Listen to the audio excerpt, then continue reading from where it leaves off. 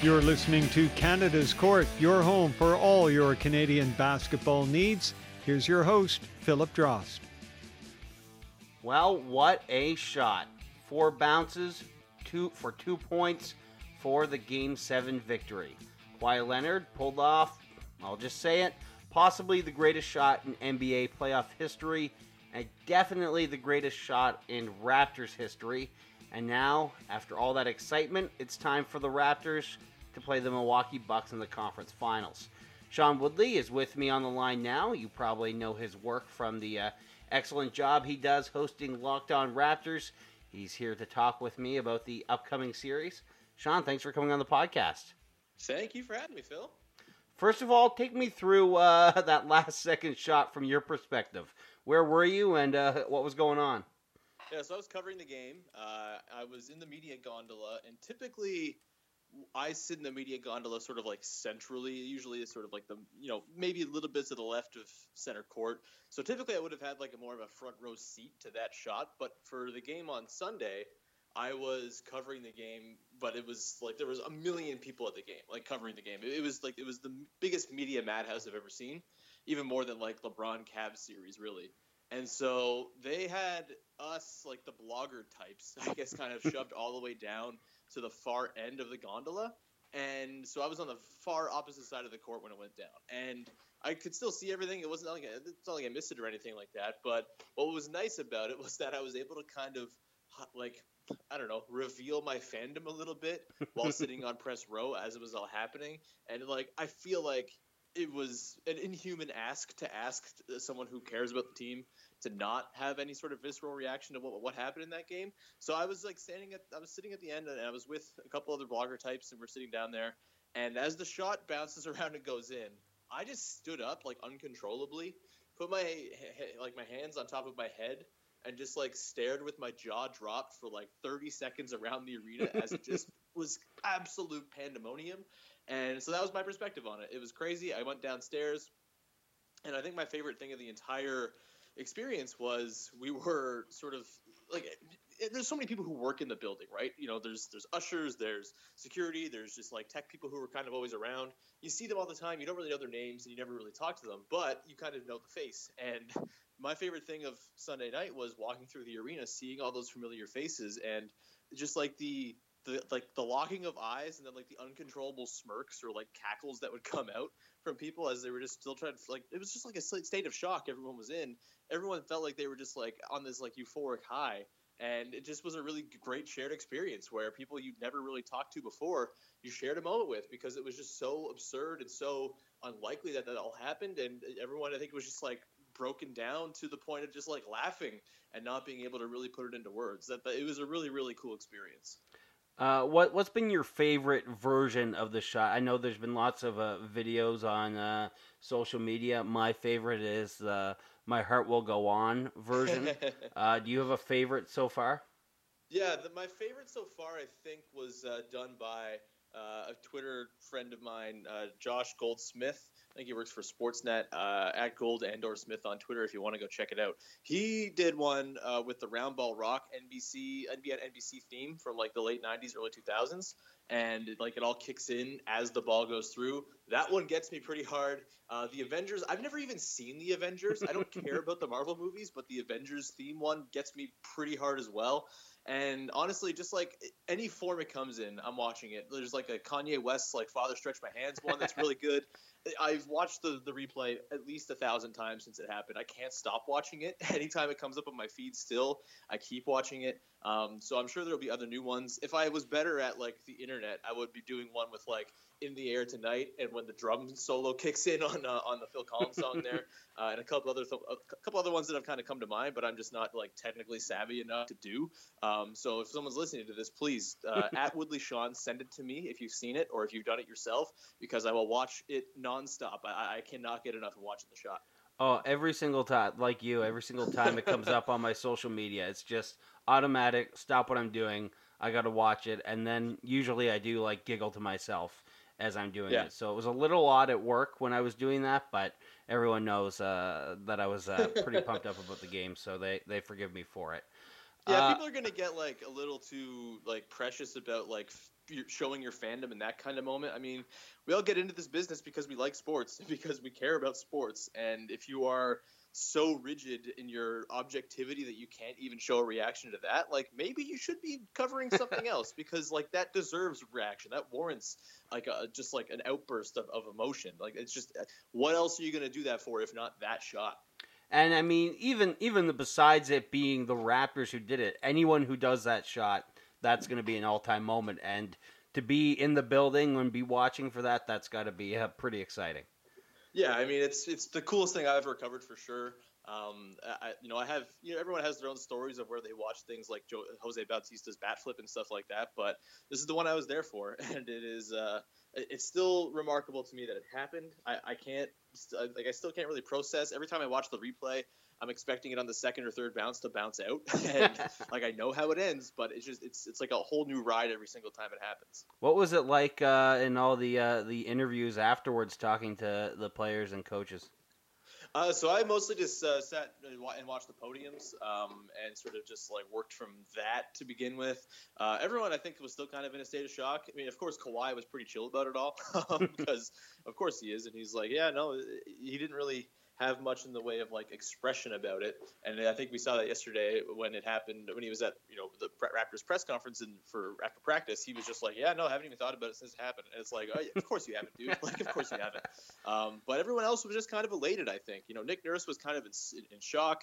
It seemed like Brett Brown was kind of in shock, but honestly, of anyone who kind of impressed me with how they talked after the game, it was Brett Brown. I mean, he had every reason to be despondent and every reason to be downtrodden after that. But he was talking really with like a lot of perspective and saying how, hey, like for our guys, this is going to be part of their story. This is going to be part of their careers. And this is going to be a learning moment where they look back and say, hey, that was part of my journey. And I thought that was a really great way to say it, because my whole thing with the NBA is it really is about like long-term storytelling. It's like it's arcs that happen over the course of decades. And, you can never really sum anything up to 1 year. And, think about the Raptors. You could take any one of their past few seasons and sum it up as a failure, or you could put it into the context of this entire arc, and it's all just leading towards that shot. And it becomes way more sort of, easy to stomach and easy to sort of romanticize, because it is really just like a long, slow build. It's been 6 years building this, 18 years if you want to put it that way, to tie it all the way back to the Vince shot. It's just it's a remarkable thing that you don't get very often in sports. Was I safe to say this was the greatest shot in Raptors history? Is that fair to say? Oh yeah, I don't think it's close. I mean, I don't even know what the other like contenders would be, because most of their big wins in the playoffs have kind of been sorry, that's the toaster oven going off. No problem. People eat most toast. of their big wins in the playoffs have kind of been blowouts, right? Like there's not been a lot in the way of like really tense finishes. I guess, there were a couple sequences where like Bismack Biyombo would throw down big dunks against the Cavs, and that was cool. There was Kyle Lowry's, half-court heave in game 1 against the Heat back in 2016, and that was amazing at the time, and it elicited a very similar reaction from me. At least I was like absolutely floored by that when that happened too. But they ended up losing that game, and it was a game 1, and they ended up winning the series anyway, so it kind of has lost a bit of its luster. So yeah, I don't even know if there's like a contender. There's just not. I mean, Vince Carter's, I guess, his miss, you could argue, was the biggest shot in franchise history for all the wrong reasons, but that's gone now too, and all that sort of sordid history is kind of wiped away. And now the Raptors are in Milwaukee right now to play the Bucks. What's kind of your first thoughts on the series? What are you expecting tonight? I mean, I haven't really had many thoughts on the series because I've been too busy like rolling in highlights of the shot for 2 days. Totally like, fair. I know it's my job to like look ahead to the series and prepare for it, but I just have a hard time like imagining another series happening, right? It's like almost like the Raptors have won the championship, and it's like, well, why do they have to play another series? Like, what's the good of that? What good can come from it? And look, it's going to be a tough series. The Bucks are really, really good. Giannis is Giannis. I mean, people at this point, if you watch the NBA, you know what he is. He's a monster. He's impossible to guard. I don't know if the Raptors have anyone who's going to be able to do a passable job on him, because no one really can. And, without OG Anunoby, it's going to be tricky too. He would have been really important in this series because he's done a pretty good job just sort of being strong and physical in front of Giannis throughout his career. So it's going to be tough. And I think like my brain wants to pick the Bucks in 7.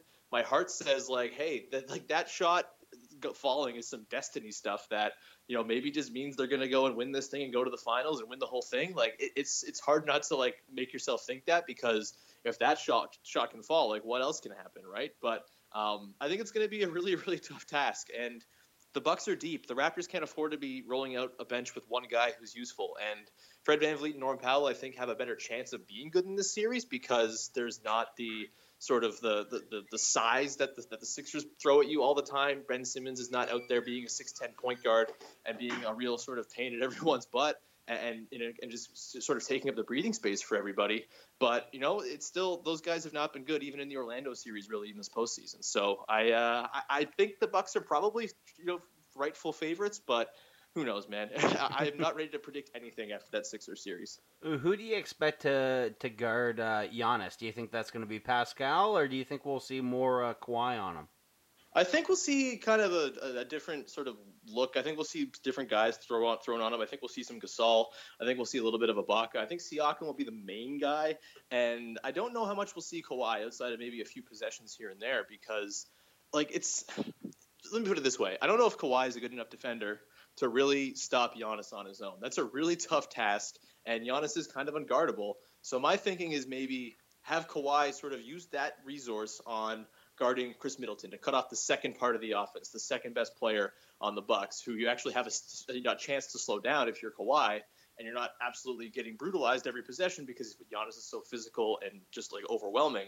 So I think maybe you sort of just try to do the LeBron thing where you have LeBron score all the points and then everyone around him you kind of cut off and guard straight up. Maybe you do something similar with Giannis because the shooters on that team are so dangerous and they've been so hot in these playoffs that maybe your best course of action is to just let Giannis score 40 on you every night and then hope that you can remain close on the other shooters and not send too much help.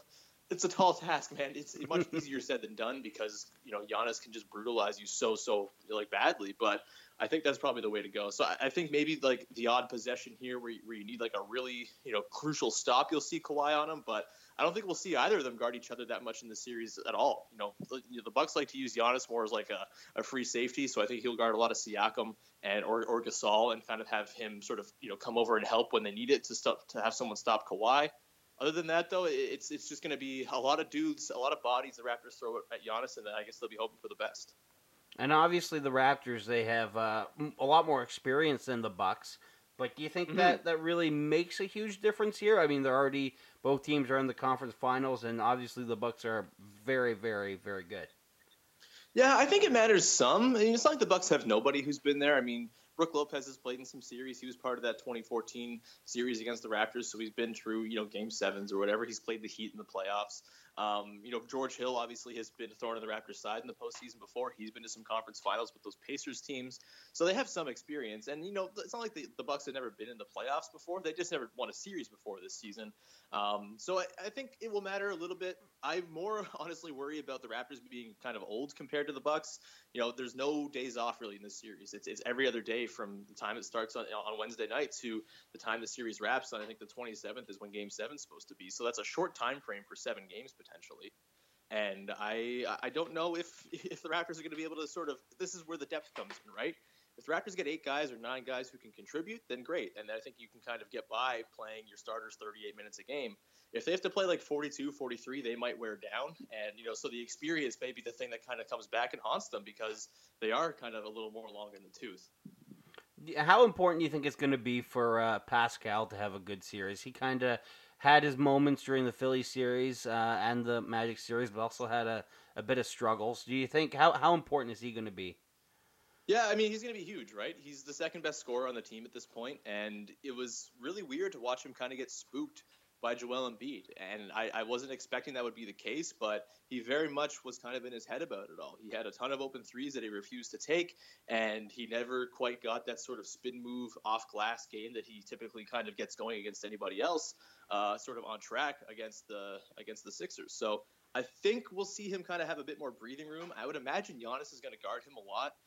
But again, Giannis might not be sort of have all of his attention, put Pascal's way because he does kind of roam around and cause havoc all over the court. But yeah, I think Pascal, he has to have a big series. Everyone has to have a big series here. Danny Green can't afford to miss a million threes. And Kyle Lowry can't afford bad shooting nights or at least nights where he's not doing Kyle Lowry things. Marc Gasol has to take shots. It's going to be, a kind of a team effort here because of how good the Bucks are, how deep they are. But Pascal, yeah, I think he's got to get back to his round 1 form if the Raptors want a chance here. And you kind of mentioned your prediction at the beginning there, but any predictions for the series? Yeah, I'll say Bucks in 7 because it's better to go in with low expectations and be surprised, I suppose. I think the Bucks, based on their regular season performance, they've been so good. Their metrics are through the roof, and it all suggests that they're very much a team that can win the title this season. And they have Giannis. They have a sort of a deeper roster of guys they can throw out there. I'll say Bucks in 7, although I would not be surprised by anything. I think it's going to go at least 6 either way. Other than that, I think, Raps in 6, Raps in 7, Bucks in 6, Bucks in 7. All 4 of those are pretty, high on the list of possibilities here. Well, it should be a lot of fun, and I appreciate you taking the time to chat with me about it. Thanks so much, Phil. That was Sean Woodley, host of podcast Locked On Raptors. I highly recommend checking that out for your daily Raptors content. And while you're there subscribing to that, make sure you rate and review Canada's Court. That's always appreciated. And that's all for this episode of Canada's Court. Thanks for listening.